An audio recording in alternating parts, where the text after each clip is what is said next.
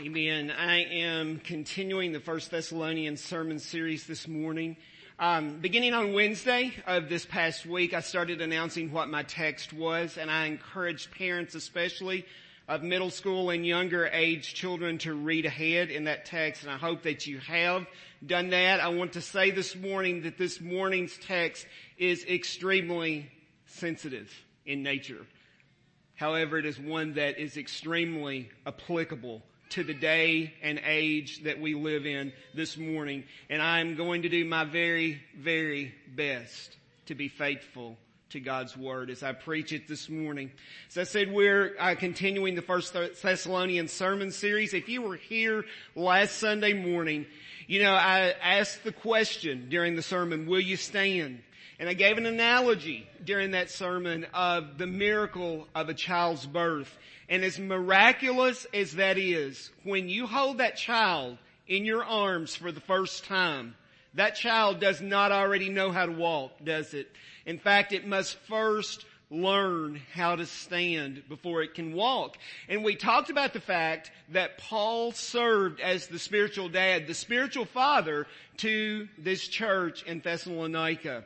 But today we're going to be going past the concept of standing. We're going to be talking about walking today. Again, I'm going to be in 1 Thessalonians chapter 4, and we're going to be looking at verses 1 through 8. Now, if you look at the writings of Paul, it becomes really obvious that he likes to use examples of walking.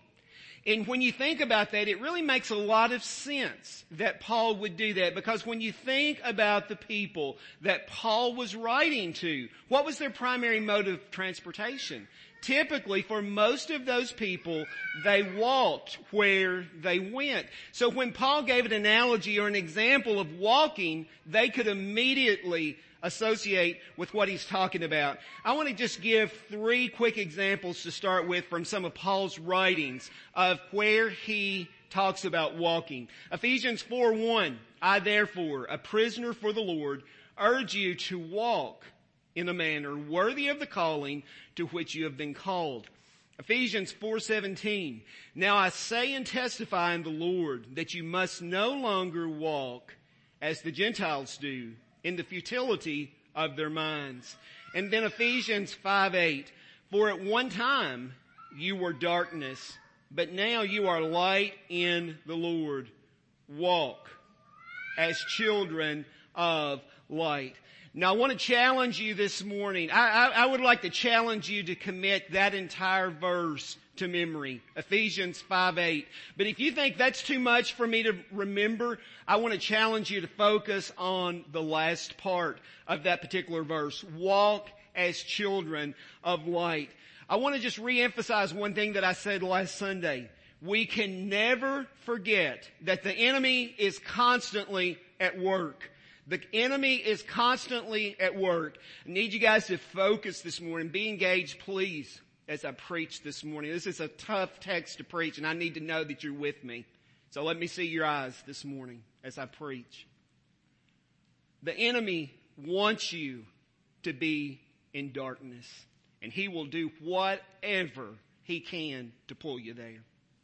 And once you're there, it's easy to stay there.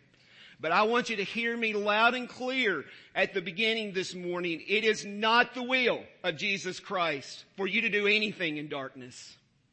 He does not want you in darkness. Jesus Christ doesn't. But the enemy wants you there.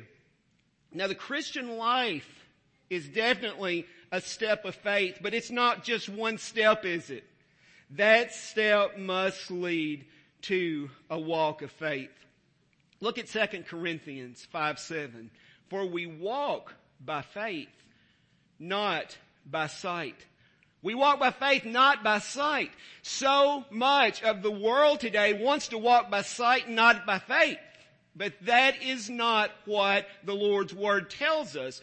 We are supposed to walk by faith and not by sight. Now I want to ask you a question. When we are walking, if we are physically walking, do we generally stay in the same place? We don't, do we? Unless we are walking on a treadmill or something like that. When we walk, we are not staying in the same place. The very concept of walking indicates that some progress is being made. It's the same way with our Christian walk. Progress should constantly be made. You've heard me say many times before, no matter where you are in your life, no matter what you are struggling with, Jesus will meet you where you are. But don't expect Him to leave you there. That is not His desire for you. He intends for progress to be made in your Christian walk. Take a look at Philippians 3:13 through 16.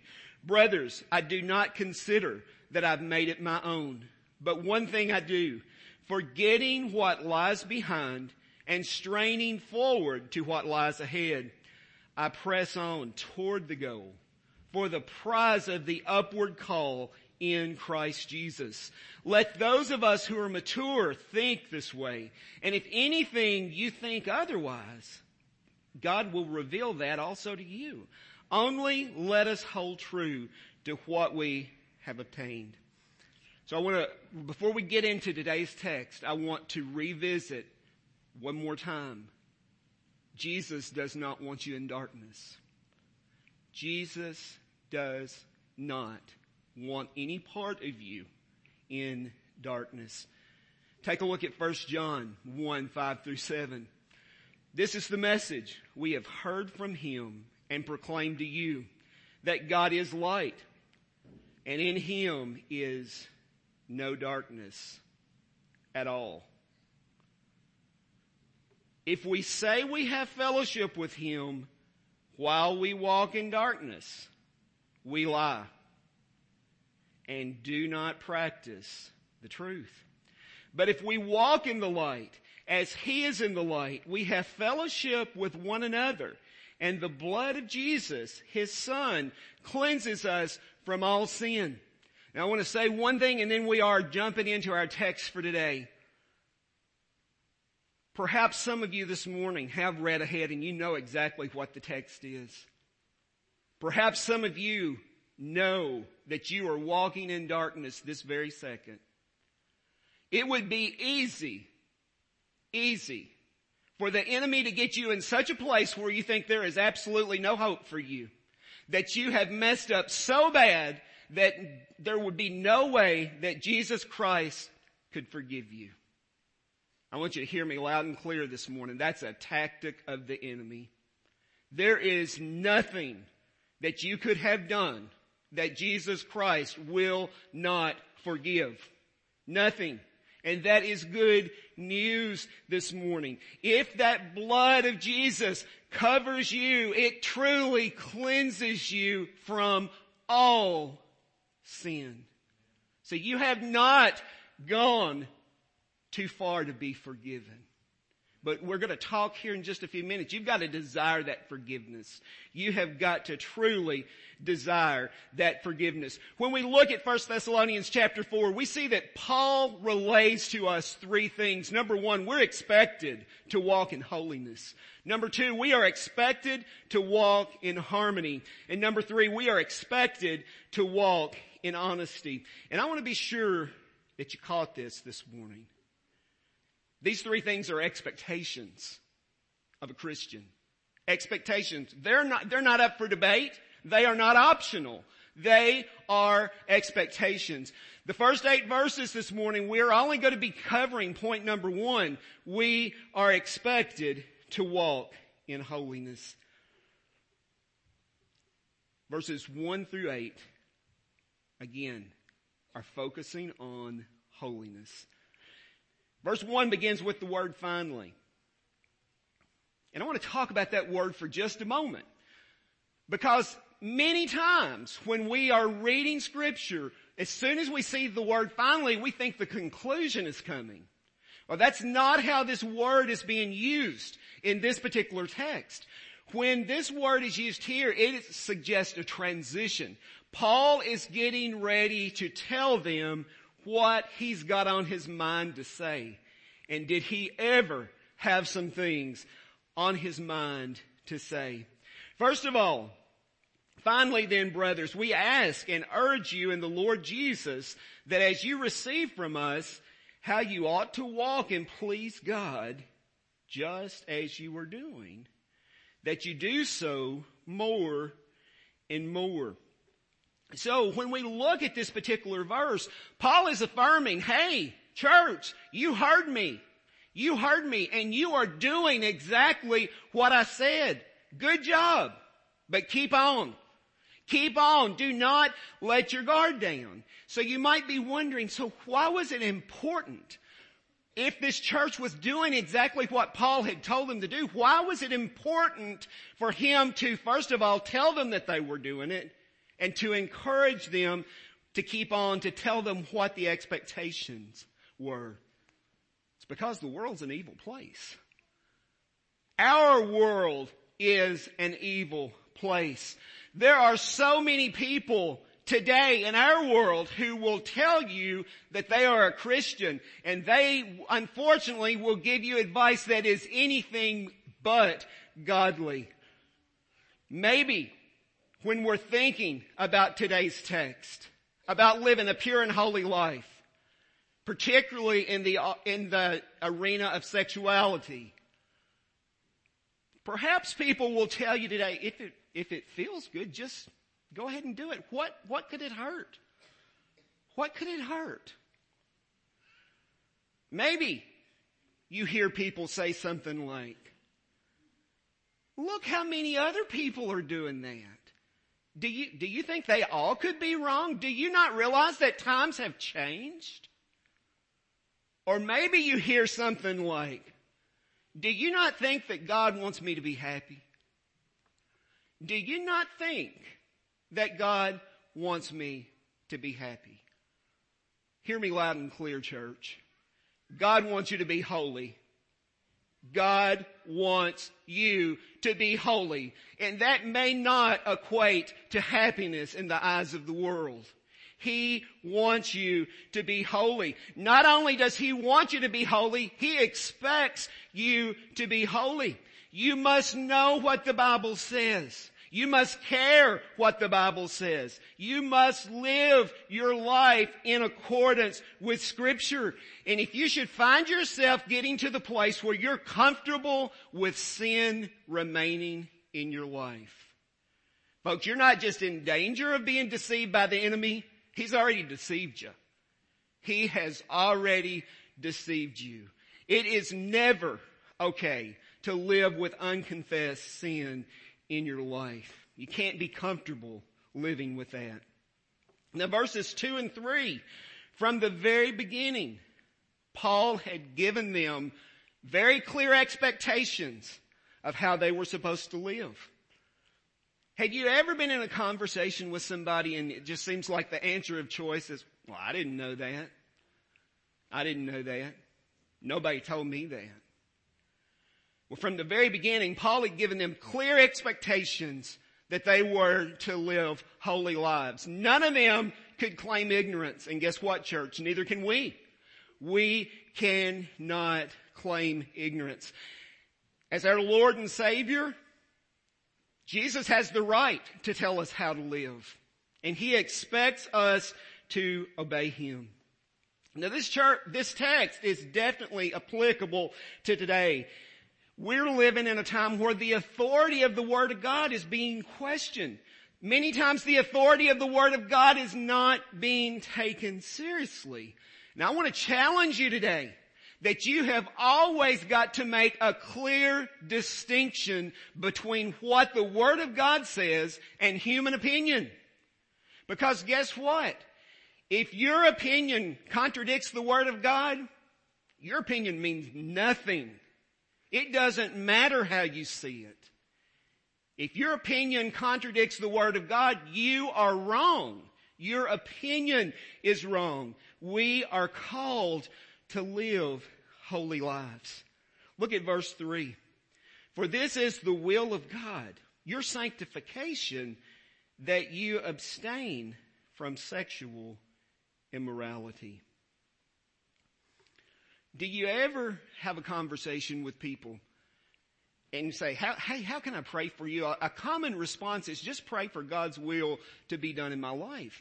And normally, that is a wonderful prayer request for somebody to ask to be prayed for. But when we are talking about sexual immorality, we don't have to ask what God's will is in that area. He makes it clear. We are supposed to abstain from all forms of sexual immorality.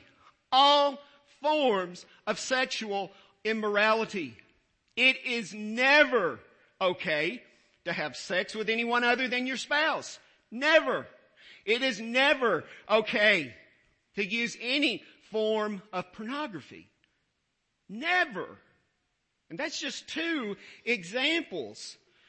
One of the specifics of God's will is that His followers participate in the process of sanctification. Being set apart. We are not supposed to look like the world. We are supposed to be different. Do we have that desire this morning to be different, to truly stand apart from the world? Now in verse 4, Paul is telling them that they must know how to control their own body in holiness and honor. Yes, he's talking about self-control, but he is specifically talking about self-control in regard to sexual morality or immorality. So many times it is so easy just to give excuses. Well, Brother Todd, don't you know that's just what men do? No, it is not. It is not just what men do. That is nothing but an excuse. It's nothing but an excuse.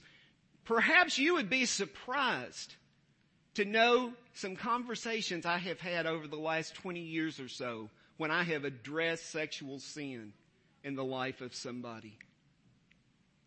Many times they try to pull God into it as if somehow it was His idea. Folks, I'm going to tell you that is foolishness. Absolute foolishness. God will never send you another man's wife or another woman's husband. Ever. Ever. Do not try to pull God into the equation of sexual immorality. Remember, He has absolutely nothing to do with darkness. Nothing to do with darkness. And I want to be sure that you see that Paul is drawing the conclusion here regarding people who do not exercise self-control. He is comparing them to the Gentiles. What he's really comparing them to in this example, he's comparing them to unbelievers. He is comparing them to unbelievers. It's a serious thing. Do you want to exercise self-control in your life? Are you willing to do your part in whatever it takes to be sure that you can claim victory in that area? It may call for some serious things. It probably will cause you to have to confess to someone who you are close to. First of all, you're going to have to confess to Jesus and ask for His forgiveness, but you're probably going to need somebody to hold you accountable. Yeah, it's embarrassing, but are you willing to do it? I will tell you, it is worth it. And then Paul, over and above all of this, he starts to describe to them the motivation for living a sexually pure life. First of all, at the top of the list, he reminds them that the Lord is an avenger in all these things. An avenger. Paul is telling these people that there is a day of judgment coming and the Lord is going to punish sexual sin. Period. He is going to punish it. And he is telling these people that that judgment day is coming is certain. And I'm telling you this morning, it's certain. It is way more certain than whether or not you'll wake up on this earth tomorrow. It is certain. It is coming. The Lord is not pleased with that. These people have been warned, and so have we. We have been warned. And perhaps this morning you're hearing this and you're thinking, are you just telling us your opinion? No, I'm not. I'm not. Look at verse 7. For God has not called us for impurity, but in holiness. If you're a Christian, He has called you to holiness, period. He is not satisfied with darkness. And then verse 8. Therefore, whoever disregards this disregards not man, but God. And I'm going to tell you that is such a horrible place to be in. It is a horrible, horrible place to be in. I don't know about you, but I've had some conversations with people, again, where I called out serious issues in their life. And I began to tell them what the Bible says. Sometimes I get the response, I know what the Bible says. But I'd rather continue my life of sin. And folks, I'm going to tell you that is a dangerous, dangerous place to be in. When we're putting ourselves above God or above the Word of God. When we get in a position of disregarding God, it is serious business. And there's a judgment day coming. There is a judgment day coming. Now, I know we've already gone over this particular scripture, but I want to point it out again because I want to end on a positive note, good news today. Remember I said at the beginning that it would be easy for the enemy to get you to a spot where you think there's no way I could possibly be forgiven. Because when you are in darkness, whether or not you want to admit it or not, there's a dirty feeling. It's a dirty feeling. The longer you go, the easier it becomes to stay there. But you still feel dirty. You still feel worthless. And then your mind starts spinning, how could the Lord ever forgive me? How could the Lord ever forgive me? And the answer to that is because He loves you. Because He loves you so much that He died for you. No, it wasn't a mistake that He died for you. He did it willingly. And He would do it again. He loves you that much. But here's the hard part, folks. There are so many people, they say they want to be forgiven for the purpose of being able to say, I'm going to go to heaven. But they don't want any part of the holiness that comes with it. You can't have one without the other. Just like that song from years ago, you cannot have one without the other. And if you're pretending to, you're wrong. Hear me this morning. You can't claim to be a Christian and not desire to live a holy life. You can't. It's a question of whether or not God's blood covers you. If the blood of Jesus truly has covered you, guess what? He will cleanse you from all sin. He will forgive you from all sin. But perhaps the bigger question is, do you want to be forgiven? Do you want to be forgiven? Are you willing to do whatever it takes to step from darkness into the light? You know, we were talking about standing last week.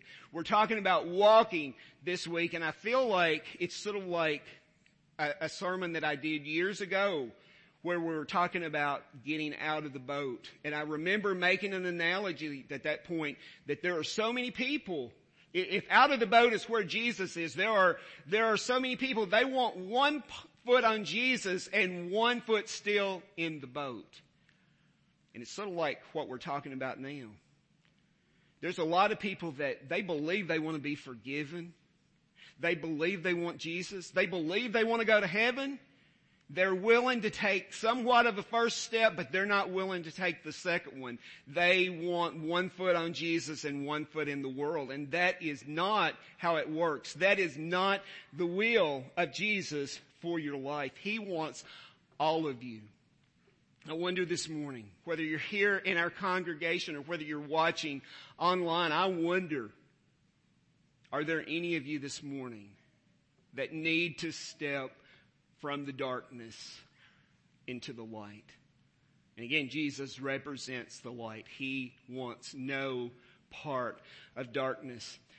I can promise you, if you will take that first step, He will meet you there. He will meet you there. He is willing to forgive you. He is waiting today to do that. I would love to pray with you. Brother Blake would love to pray with you and others. Maybe there's others of you that realize, hey, I need to change some things in my life. You don't have to tell me what they are, but you do have to lay them at the feet of Jesus. You've got to be willing to do that. I wonder this morning, are you? Remember, the expectation is that we live a holy life. Nothing else will please God. And I want you to know this morning there's hope. There is hope. Jesus always desires to forgive. Do you desire that forgiveness this morning? Would you pray with me, please? Father, thank you for the day that you've given us. Father, I pray that you will use the words that I preached this morning to cause someone to desire a closer walk with you. Father, help our eyes to realize, help our hearts to understand what darkness truly is. Let us see the warning signs far off. And what I pray that we will have no desire to ever step into the darkness. Father, for the people today that are walking in darkness right this very minute, Father, I pray that you will cause your convicting power to fall on their hearts. Father, I pray that they will feel you knocking at their heart's door. And I pray that they will be willing to let you in. Father, I pray that you will do things this morning that only you can do. Father, I pray that we will experience your forgiveness. I pray that we will experience your love, your mercy, and your grace. And I pray, as I often do, that you and you alone will receive all honor, praise, and glory. And it's in your name I pray. Amen. This is Todd Young with Greensburg Baptist Church. Thank you for joining us today. If you've accepted Christ during today's podcast, we would love to hear from you and connect you with a home church in your area. Or if you have questions regarding a relationship with Christ, Brother Blake and I would love to speak with you. Please contact us at the church office at 270-932-4495 or connect with us through our website at greensburgbaptist.com. In addition, you may visit our website anytime to access the sermon videos and podcast of any recent sermon. You may also subscribe to our podcast in the iTunes store. Have a great day today.